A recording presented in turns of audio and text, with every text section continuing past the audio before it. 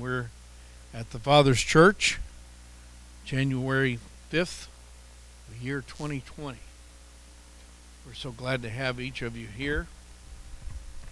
I'm going to be talking about Peter today, and I'd like to touch on several things. The truth that Peter writes, for one, his ministry, the man himself, his humility, so many things I like about Peter. The message is entitled The Deep Yet Humble Writings of Peter. And for those of you who are listening or looking at the Saints Network website, the lesson is there just below where you listen. So look below that and you'll see a copy of our lesson today. Peter's deep, yet he's also very humble. And I wanted to start by asking you, have you ever wondered which apostle or which notable character in the Bible that you would be the most like if you lived in those days? Have you ever wondered that? I have. I sound like Andy Rooney today. Well, I know I have. And I, more I think about it, the more I believe that my decisions would be more situational than me being like someone for my whole life. I would have far more highs and lows than some of these people would have, especially the lows, in all honesty. And these great saints are very impressive to me, and I guess to all of us. And probably thinking too much about myself if I think that I would be like any of them. But I think all of us would be more like Peter than a lot of the Bible characters, is what I'm getting to. Is in the beginning of our relationship, our commitment to Christ. And the reason I say that is because in our very beginnings of walking with Christ, we brought with us so many strong opinions that are just absolutely wrong. And we realize that now, don't we? Absolutely wrong. We were wrong about people. We were wrong about what salvation was. We were wrong about the motives that people would have, why we would do things and why they would do things. We were even wrong about what was right and wrong, weren't we? Wrong about everything, it seems, and had to relearn how to behave, how to live this committed life that we have endeavored so much to live. And when we consider the vast difference between the Peter who was so egotistical and strong within himself before and even in the beginning of his great conversion to Christ, and we think about what he became in his older years, what a tremendous change we see in this man. And I'm just pray that for all of us, but for myself too, that there would be a vast difference between what I was then and what I will one day be. And as we continue to grow in Christ. Like the other epistles, Peter's epistle, and his two epistles, I should say, are circular letters, which means that they were to be widely shared among the churches. People they trusted would take the letter and go from church to church to church with all these epistles that we're looking at in the New Testament. And they would be a very trusted person who would go there, and they would read the letter and share it. And then other trusted people there would make copies of the transcript. And that's the way they communicated the truths of God's Word in these epistles in the New Testament. So this letter, letter that we're going to look at this morning, Peter's first epistle, was to be a circular letter, and we know that especially by the way he begins. And Peter, an apostle of Jesus Christ, in 1 Peter 1, verses 1 and 2, to the strangers scattered throughout Pontus, Galatia, Cappadocia, Asia, and Bithynia, elect according to the foreknowledge of God the Father through sanctification of the Spirit, unto obedience and sprinkling of the blood of Jesus Christ, grace unto you and peace be multiplied. Having read that, now we can go on to the meat of what Peter wants to say in his epistle. And I'm afraid that that's the way we often read the first 2 or 3 verses of an epistle, isn't it? That's the introduction. Now what does this person want to say? But there's so many beautiful truths in what he has said in these first 2 verses of this epistle. I'd like to spend the hour on this. And you're probably wondering how in the world you spend a whole hour on these 2 verses. And I'll talk slow. How's that? You see a map there at the bottom of page 1.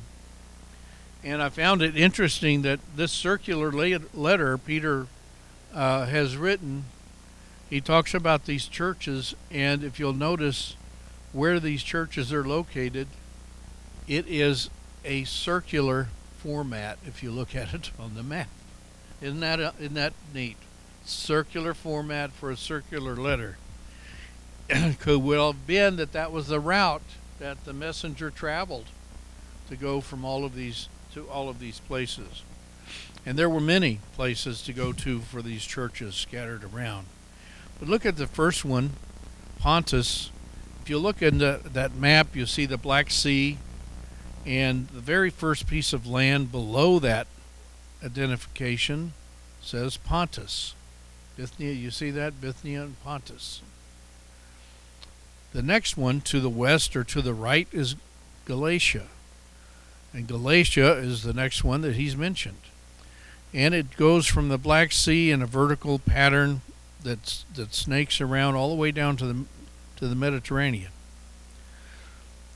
The next one to the west is Cappadocia, and that goes all the way down, almost but not quite, to the Mediterranean. Stops just above Tarsus. If you follow what his thinking is, you can see that's a clockwise motion, right, so far? Pontus, Galatia, Cappadocia, all the way down to the Mediterranean, and we follow that southern shore there all the way around to the east, to Ephesus. The next thing he's talking about is Asia, all right? Or as they like to say it at that time, Asia. And the next one is Bithynia. Well, if you look all the way up to where we started, there's Bithynia and Pontus. So there's a circular motion that he's lined up for, or described for us in that map. I found that very interesting. But let's look at Asia for a moment. When that was discussed in those days, Asia was what is known as Asia Minor today. And it's usually only referred to the western shore, but certainly the western part of that vast piece of land. And as used here, this means all of Asia Minor, with Ephesus as its capital. And so Peter's letter to the churches is to an area of over 1,000 miles east to west, okay, in that area we described, and over 400 miles north and south. It is roughly the area of modern-day Turkey. If you look at Turkey on the map, it is very close to what Peter has described as these churches that he's writing to. And the next thing he talks about is the first word in verse 2 I'd like to discuss is elect. Electos, which means chosen. Chosen. There are only 4 elects identified in the Bible. Number 1, Christ is the elect. He was elect. Israel is referred to as elect. There's multiple times there. Angels are referred to as elect. And number 4, all Christians are referred to as elect. You and I are elect. And there are the verses there that show that we are elect as Christians. The Jews were convinced that they were the only elect of God for centuries.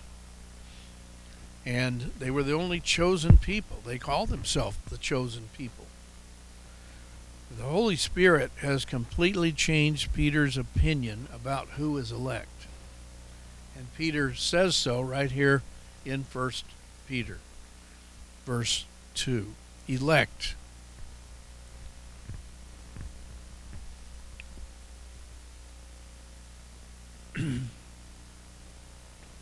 The next word I'd like to talk about there is elect according to the foreknowledge of God. And he calls them strangers. Strangers, that's in verse 1.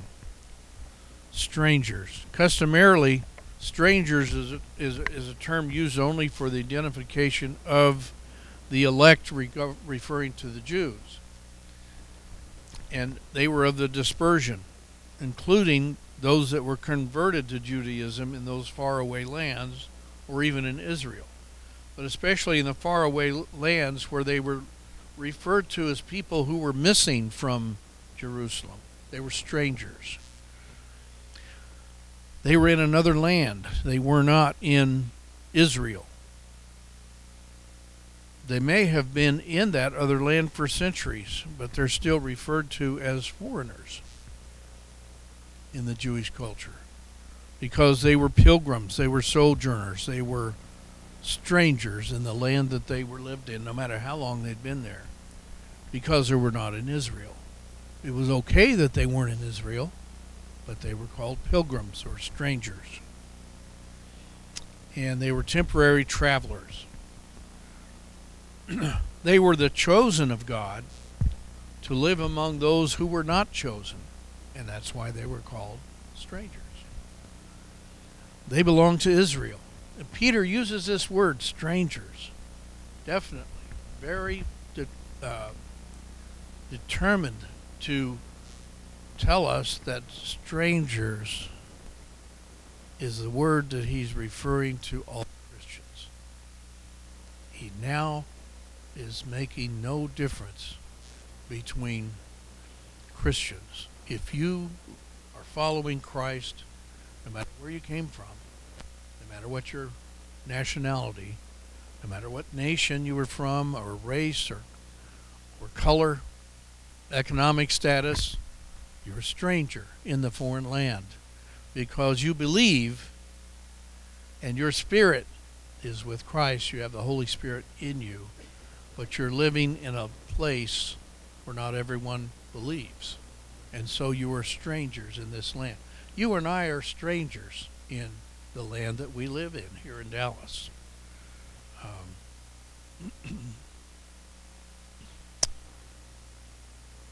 They are the chosen of God to live among those who are not chosen. That's how we are in the Spirit.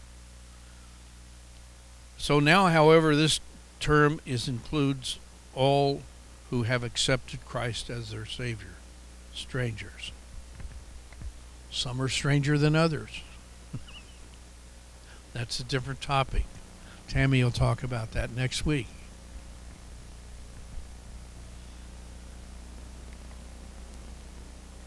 So that's Peter's endearing term, which now refers to Jesus' followers, the church. It's now a term of recognized sanctification and holiness.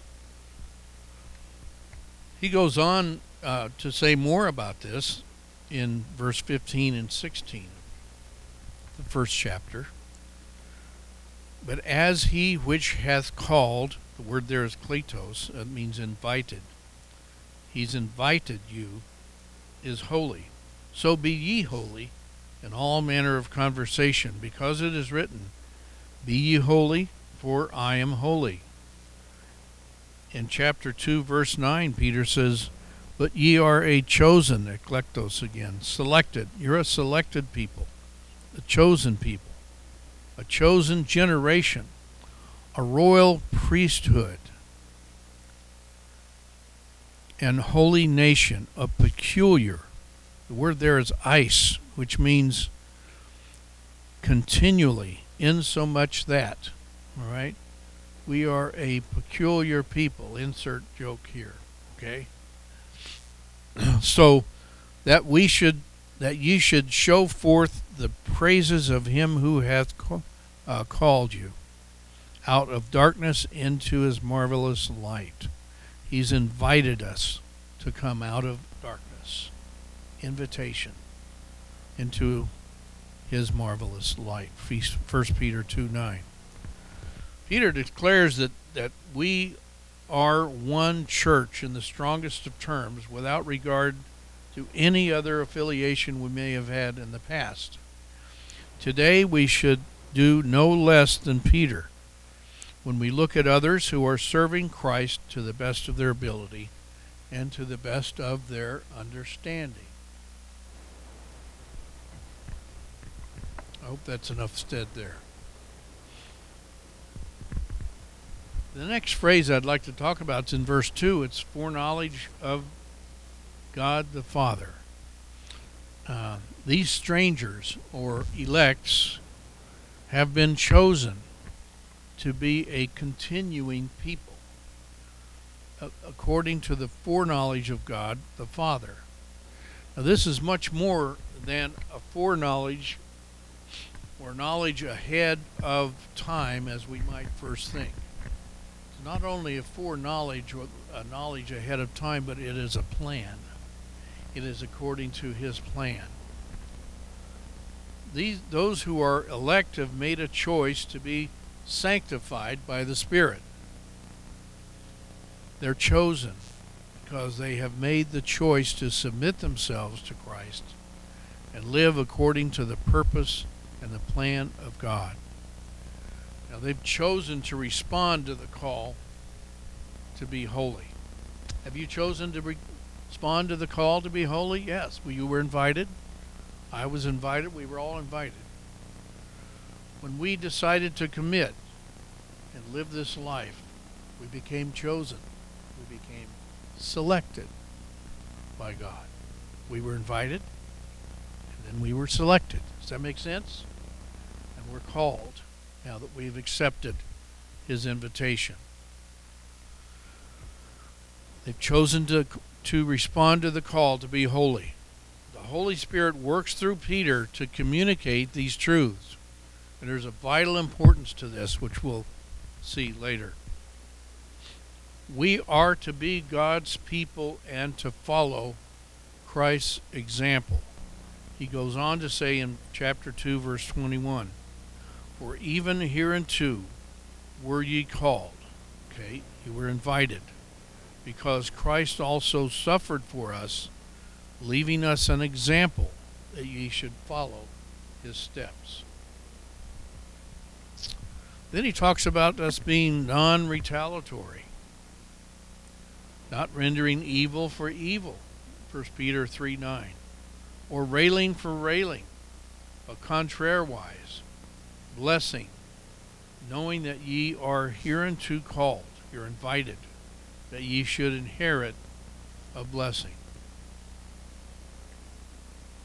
and to experience the eternal glory of Christ Jesus, 1 Peter 5:10. But the God of all grace, who hath called or invited us unto his eternal glory by Christ Jesus, after that ye have suffered a while, make you perfect, establish, strengthen, settle you. Notice the progression here. First perfect, and then established, and then strengthened, and then settled. Does that look like a progression? Does it look like some sanctification going on? It's a process. It's happening. We'll see some differences here, some further expansion on this thought in a little while. That's 1 Peter 5:10. Well, we know that Christ himself was chosen before the foundation of the world in God's plan to provide his blood as a ransom for those called and chosen, for those invited and for those who've been selected. 1 Peter 1:20, who verily was foreordained before the foundation of the world, speaking of Christ, but was manifest in these last days for you. I like the way Peter stated this in his first sermon in Acts 2:23.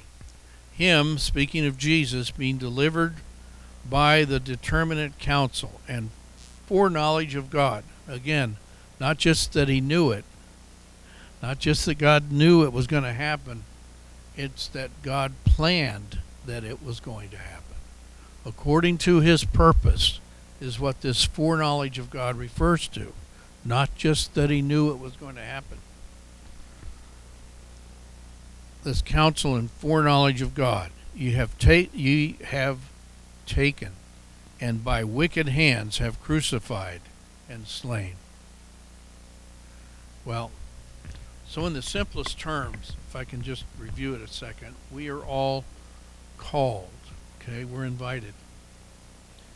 Yet those who are chosen, okay, that means we've been selected,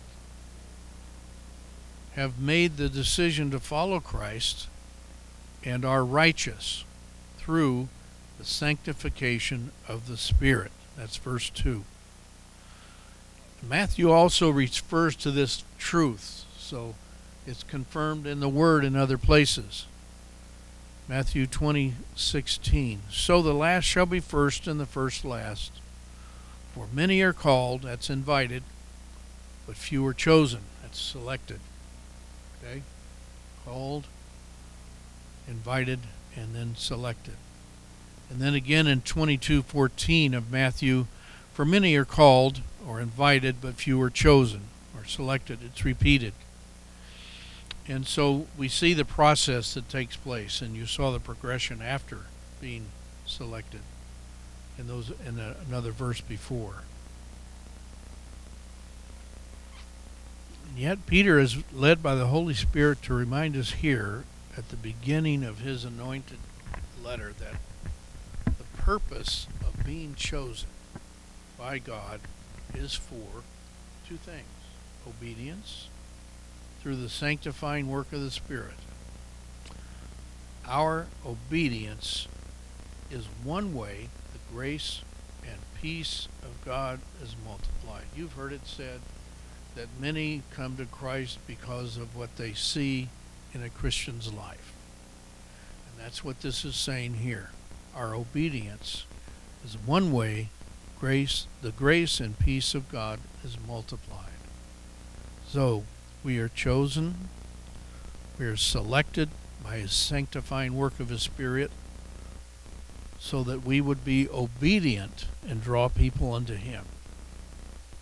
In addition, to move forward, not to stay there in our Christian walk, our Christian life, but to move forward. And here, to move forward in the things of the Lord and grow in strength to accomplish the work God will place before us as our purpose. Okay? The sprinkling. Our choice and commitment to be holy or sanctified by the Spirit has two purposes: obedience and moving forward. Let's look at 1 Peter 1:15 and 16. He's expanding on this thought. But as he which hath called, invited you is holy, so be ye holy in all matter of conversation. Because it is written, be ye holy, for I am holy. And in verse 22, seeing you have purified your souls in obeying the truth through the Spirit unto unfeigned love of the brethren, see that ye love one another with a pure heart fervently.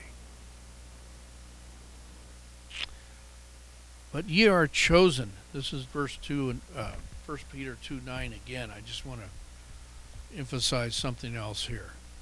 But ye are a chosen, that's again selected, generation, a royal priesthood. I like that. Did you know you're a royal priesthood? You look that up. It speaks about being in a priestly fraternity. And not just a priestly fraternity among us today, but it goes way back. We're in a fraternity that belongs to Christ from the time that Christ offered his sacrifice. I'm in a fraternity with Peter.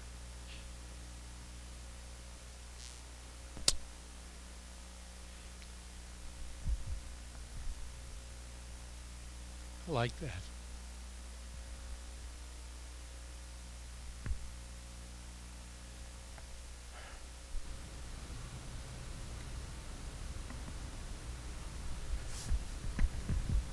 At the beginning, I talked about what would I do in those days if I was in that situation. I read the Bible and I think about that. Okay, that's what this person did. That's what Peter did. What would I have done? It's kind of scary. When you think about what you may have done in his times of trial, may have run just like he did, may have boasted like he did, and then failed like he did, right? But then you see the life that developed as led by the Holy Spirit. Marvelous thing. And I'm in his fraternity. I was privileged to go to Evangel College, not that other one. We're all one now.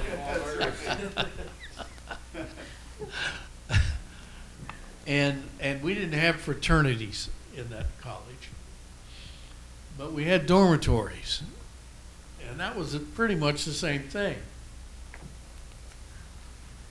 And I'm on an email group, and I'm still communicating with the guys that I went to college with, and we're still a fraternity, if I can use that word.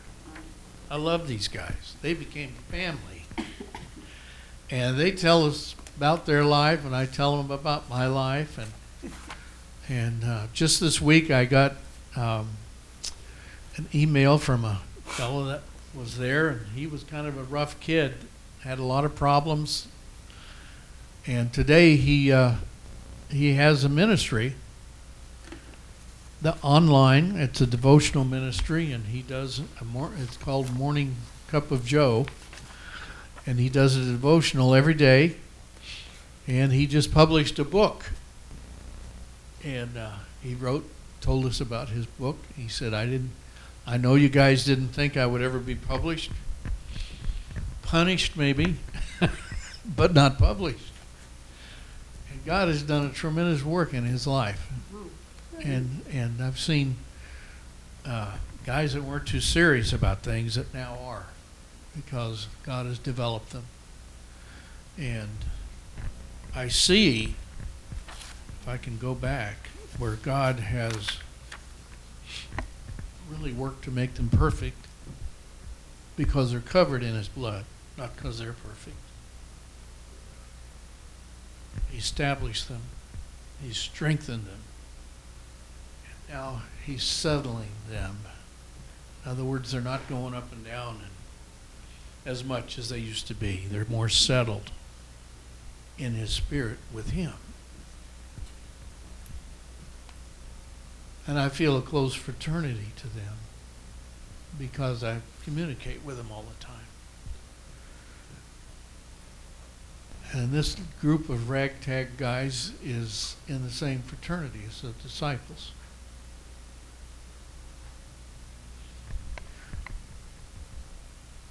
And Not because we're good, but because the Christ we serve has made us good, covered us with his blood.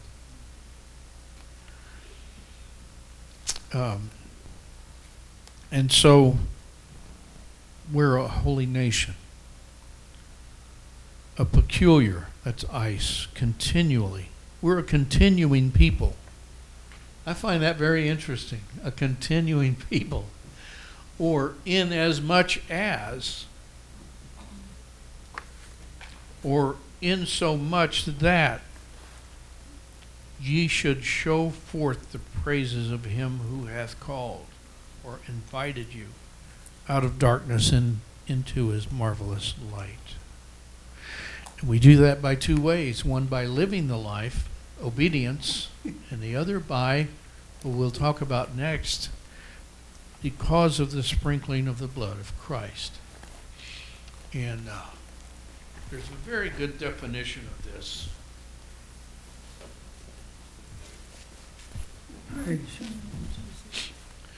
In Line Upon Line, written by a member of our own class. Sprinkling of the blood of Christ. On page 124, volume 1.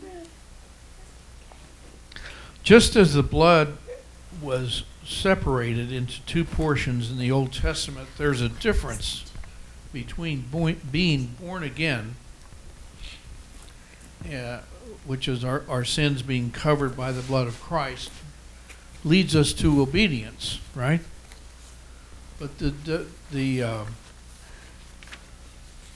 other portion is the sprinkling of the blood of Christ. And this sprinkling is to enable us to move progressively forward into the deeper things of God. This sprinkling, which is foreseen in the Old Testament, okay, is the point, gives us clout to the task at hand in divine manner, and will also bring fresh life and empowerment to strategic junctures of the development of our calling. It will renew the vitality and the vision of the Lord within us. This sprinkling is an anointing. It's an anointing, if we can put it that way, for service, for moving forward in him, for receiving and understanding his purpose for our lives, short-term and long-term, and for the giving of strength as we do our best to fulfill the mission that God has given us. These projects, the short-term things and the long-term. That's the sprinkling. So we have the covering and we have the sprinkling. Peter's saying this all in the first two verses. And so often we just skip right through the introductions, don't we? And look what's there. Absolute beautiful truth. And I haven't touched on all of it today. But I wanted to talk also about the man for just a little bit, as I said in the beginning. But first, just as a reminder, there's a word, and it's a loud word.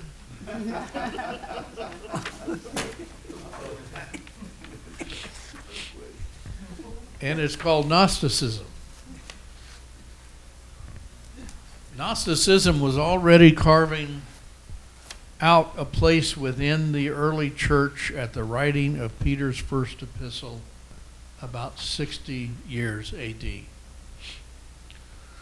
It was like a plague, a disease that was going through the church in nearly every place the church existed. Gnosticism was not a new thing, it's an old thing, and it diluted everything it was a part of way before Christianity. People would join a group, in our case, Christianity. They would hear the truth, and they would see the vast difference between the truth and how society lived. And they thought, well, we got to bridge the gap. We got to become more acceptable to society. And so what we need to do is change this truth and change that truth and not make it such a big difference between what society believes and how they live and how we live and believe. Aren't you glad they don't do that today? The influence of Gnosticism still exists, and we see it every day as we read about and hear about major denominations adopting a change in what they're going to believe, a change that gets them farther away from the truth of God's Word. In that day, it was incredible what they were getting people to believe.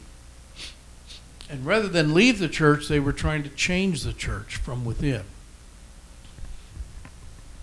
Peter, John, Paul, they all fought it. They all, as leaders, they all fought it.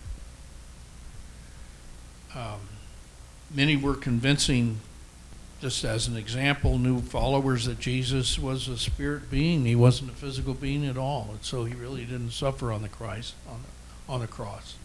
because he was a spirit being. There's a lot more to that. That's just one of them. Some were saying that Jesus and God were one, and so God died, on the cross. They were talking about whether or not there was a heaven and a hell. They decided there was no heaven or hell, no life after death. Ever hear that today? So the influence is still among us, isn't it? There were still remnants of the Jews that treated the Gentiles as second-class citizens. I mean, with all of this going on, it gives Peter and John and Paul and the rest of them a full-time job, doesn't it? To teach and correct properly. And in these first two Peter verses, this is what Peter has done such an amazing job of, at the direction of the Holy Spirit. So blatant heresies from this Gnostic influence were, and they are today. They seemingly never end. There's a new one all the time. So Peter declares a truth emphatically in these first two verses. The strangers who are now the church of Christ Jesus are one. We are one church. It doesn't matter who you are. It doesn't matter where you came from. It doesn't matter what your nationality is, what you were before in any way. You are one with Christ and one with us. Does that mean that people don't take a church the wrong way? Of course not. It does change, but those who are following Christ to the best of their understanding are one with us. Boy, we just need to know that, don't we? Treat them like that. And see them that way as we interact and go our ways that we go to minister. We are the elect, okay? We're the chosen, we're the selected. According to the foreknowledge, the plan of God through the Holy Spirit, because of the sacrifice of Jesus Christ. All of these things he's saying in the first two verses. His blood covering of our sins and the anointing, the sprinkling of the blood for the work that he's purposed for us is his plan, in his plan for us. And that God is the Father of Jesus. He makes that clear in the first two verses. They are two of the three distinct members of the Godhead. We know the Holy Spirit is the third, don't we? They're distinct. They're not the same. That Jesus died for our sins, and we are born again because of him and his resurrection, and we believe in him. And Peter wrote this epistle from Babylon, having traveled east from Jerusalem when Paul and others traveled west. Yet they both enjoyed the company of one Silas. You remember Paul and Silas? They both enjoyed the company of Silas ministering with them. Imagine that. His proper name being Silvanus in their ministry. And in 1 Peter 5:12 he says, by Silvanus, and it is agreed by most all who study it that that's the same guy as accompanied Paul.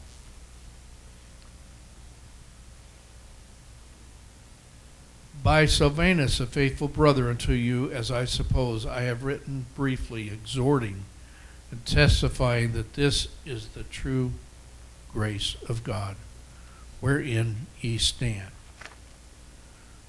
Well, Silvanus had also taken part in establishing, among others, the churches in the region of Macedonia. I've got another map there. And you see this right sort of in the middle to the right, this great big word, Babylon.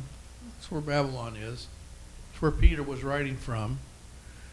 And I know that many thought that it was a metaphor for Rome because it was such an immoral place. They called Rome Babylon. I won't get into that.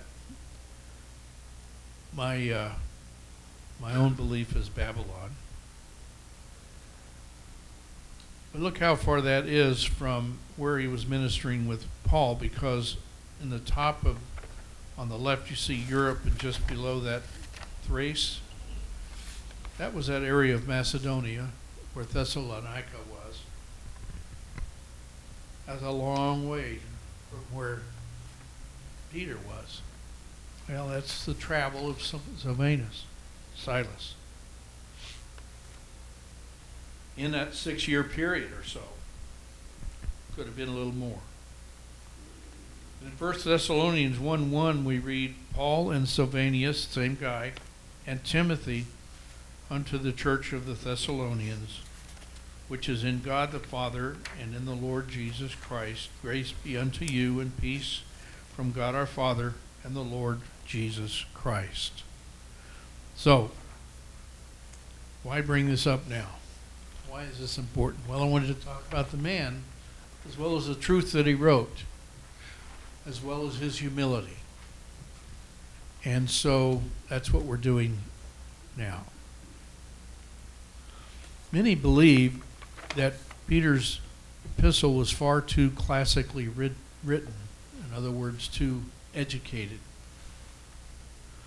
for it to be written by an uneducated fisherman. Couldn't be Peter. That is not the writing of someone who is uneducated like Peter, this fisherman that had no schooling. And that Silvanus must have penned Peter's words. Well, this is not too hard to conceive when considering Peter's next verse, because in 1 Peter 5:13, just one verse after the one we just read, Peter writes, the church that is at Babylon, elected together with you, saluteth you, and so doth Marcus, my son. Peter's referring to John Mark, and he calls him my son, which is a very common expression that is used for, and Paul wrote this a lot when he talked about my little children. John the same way, my little children, talking about people he had converted to Christ. And so it's follows that John Mark, surname Mark, was converted by Peter, and that's why he calls him my son, in such a way that he would be someone that I brought to Christ. and that John Mark, who wrote the Gospel of Mark, was too young to be around when all of those things happened. And if he was alive, he was still too young to really be able to write about it. And so John Mark wrote the Gospel of Mark due to his time spent with Peter and, of course, other disciples, I'm sure. And it's even more commonly believed that this Gospel was more the words of Peter. This Gospel of Mark was more the words of Peter. And the recordings or the transcription of Mark.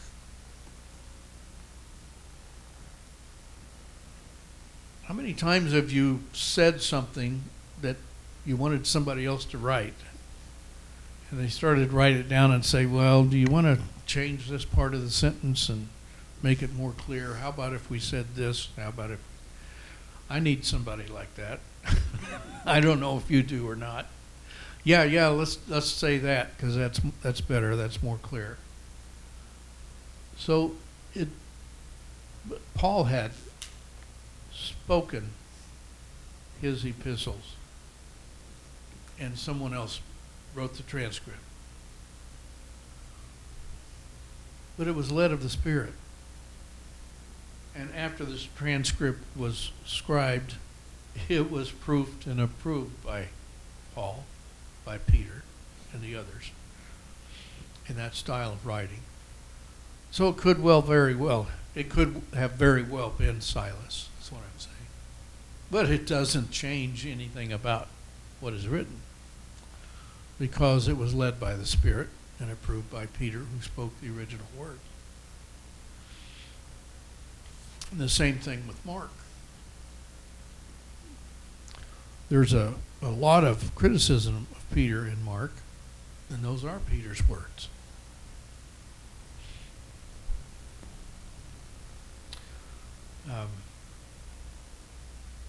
So Mark is believed to be a convert of Peter. This term, my son, is you see it there as mobios. Mobios is believed to be an enduring term, commonly used as one who has been converted. It was Mark's home, by the way, that Peter went to when he miraculously walked out of prison years earlier. Remember when the gates just fell and he walked out of prison? Went to the house. They couldn't believe. They were praying for him to be released. There he was at the front door, and they didn't believe he was there. Shut the door on him. He had to knock again. All right, let's read Acts 12:12.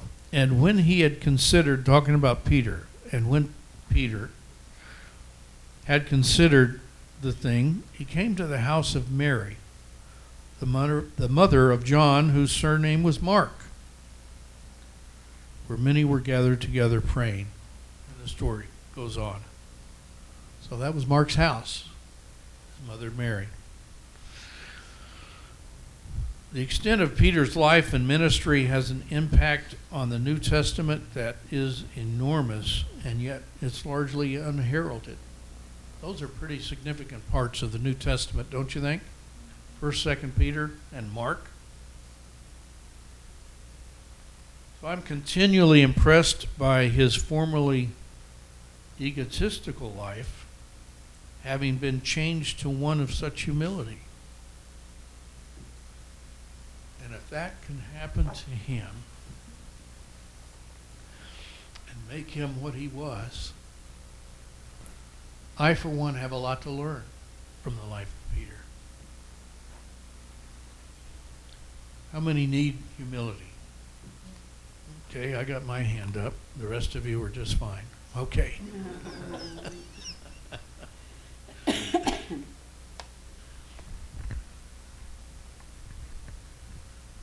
remember a pastor who had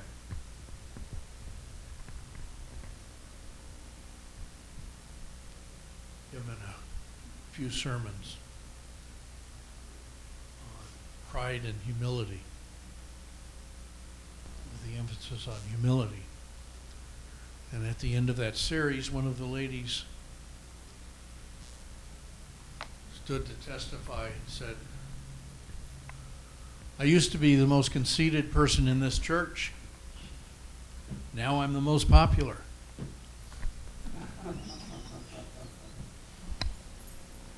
So she needed to go through and listen to those tapes.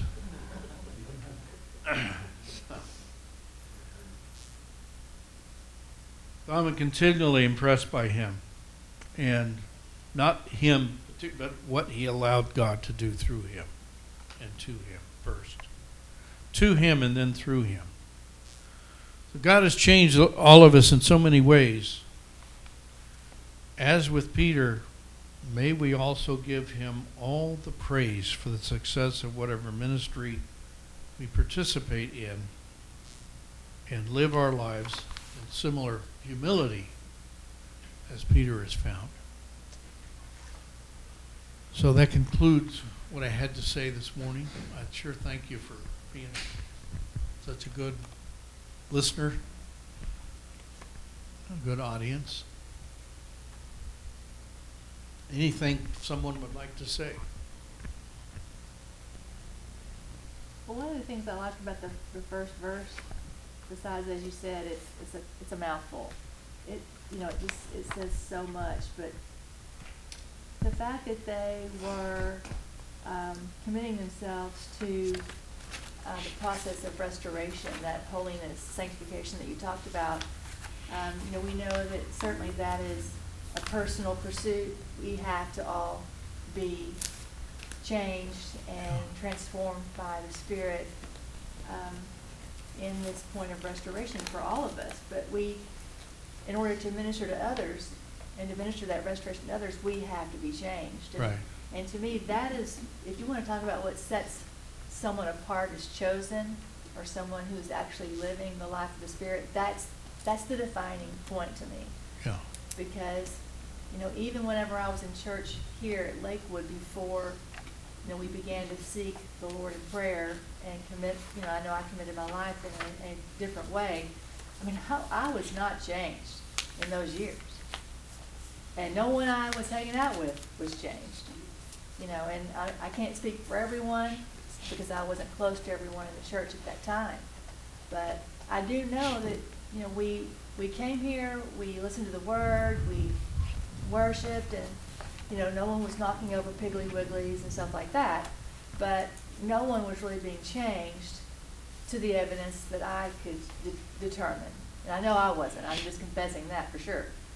And if there was one thing that set us apart afterwards, were the people who still were not willing to be changed. Because as they were confronted with probably a prideful issue in their own life, they became offended over something, whatever it was. It happened to me a million times. It happened to me a million times. I had to humble myself in those situations. I had to be willing to be changed in my mind and my opinions and all my perspectives to be changed. But that, again, was what set us apart. That was the gulf that could not be crossed for some. And so that, to me, is what really sets an elect person apart, is a person who's willing to be changed, who's willing to go through that process, because it is the most difficult thing that any of us have done.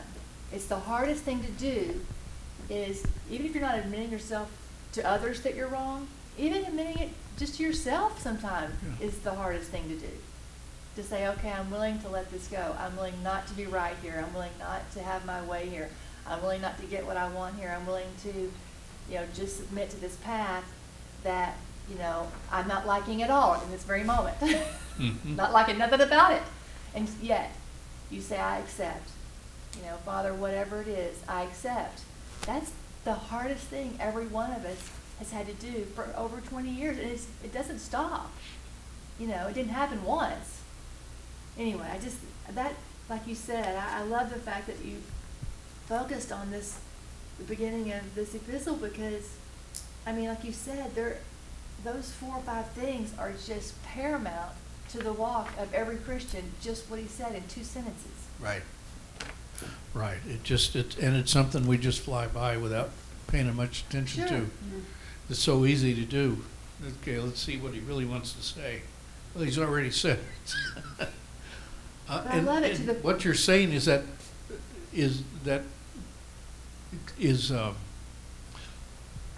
referring to that word peculiar, which is ice, which is continuing. Because what you're describing is something we have to continue to do. It's not an event. It's a continuing And the other thing, thing. It's an everyday. Go ahead. this is according to, like you said, the plan of God. Yes, Boom. I mean, bottom line, right. we walk according to the plan of God. Yeah. And we like to think that the plan of God does not include difficult situations. But that actually is the plan Yeah. of God, are Yeah. these difficult situations that challenge us and really require the change. Because no one is changing on the mountaintop. Yeah. I mean, yes, the presence of the Lord is always going to impact you and change maybe your perspective of who He is as a person, but the iniquity within is not changed by that. Right. Only our submission. Well, I take that back, because God can do anything. I think there were many changes that happened to me in the beginning that I didn't have to do. I mean, He just said, boom, I'm taking this away. But there were 1,000 other things Yeah. that He left for me to walk out. So I'm not saying you can't be changed by His presence and all that. So it's really not a very, I don't think it's an accurate statement. But you know how it is, when you're in victory, you're not really changing in the moment of victory. You're celebrating the changes that have already occurred. You're Mhm. celebrating what you've walked through. Yeah. That's the point I was kind of Right. making. Yeah, it is. And the continuing is what we have to work on. Right. And the way we work on it is to humble ourselves before Him to allow the change to take Right, and that's place. the only part you Yeah. have. Yeah. Because He's still the one that changes you. Yeah. But you have to say, okay, okay, Yeah. I'll do it. Good. Thank you. Thank you. Splendid map, splendid. Maps. The map said so I much. couldn't have done it without the map. I mean, the map is the central part, right to those verses. I can see why they're set right together. It is pretty amazing to see the journeys and all the territory and Yeah. places that these guys went. It's Oh, unbelievable. yeah. That 1,000 miles was walking. Yeah, it's a lot. Yeah. Yeah, they paid the price to get there. Yeah. It kind of reminds me, I mean, this is not the same thing, but it does remind me a lot of that trip to Brownsville that I know, the first trip that I took in January, that was freezing outside and it was raining and we were out there for 12 hours. Now, I mean, think about that. I mean, I know that at the time I probably didn't see any of the correlation of that other than just a frustration of, of the situation. But when you look back, I mean, we not knowing, but we paid a price for what we were giving, what we Mhm. were given.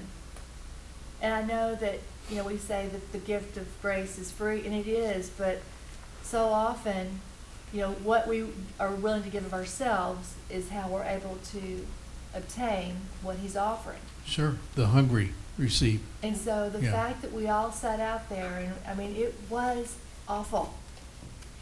I mean, it was just I mean, we had so many raincoats, so many umbrellas. We looked like a band of sheep, literally, because we were just all stuck, huddled together in that line, trying to garner as much warmth from one another as we could. Yeah. And we really, it was hard not to be jealous of the old people that they let us sit in the Yeah. van. Now, I think we should have taken turns, but that, if we're to look at 1 Peter, it reminded me of something. His first letter is instructions on how to live while you're suffering, to your point.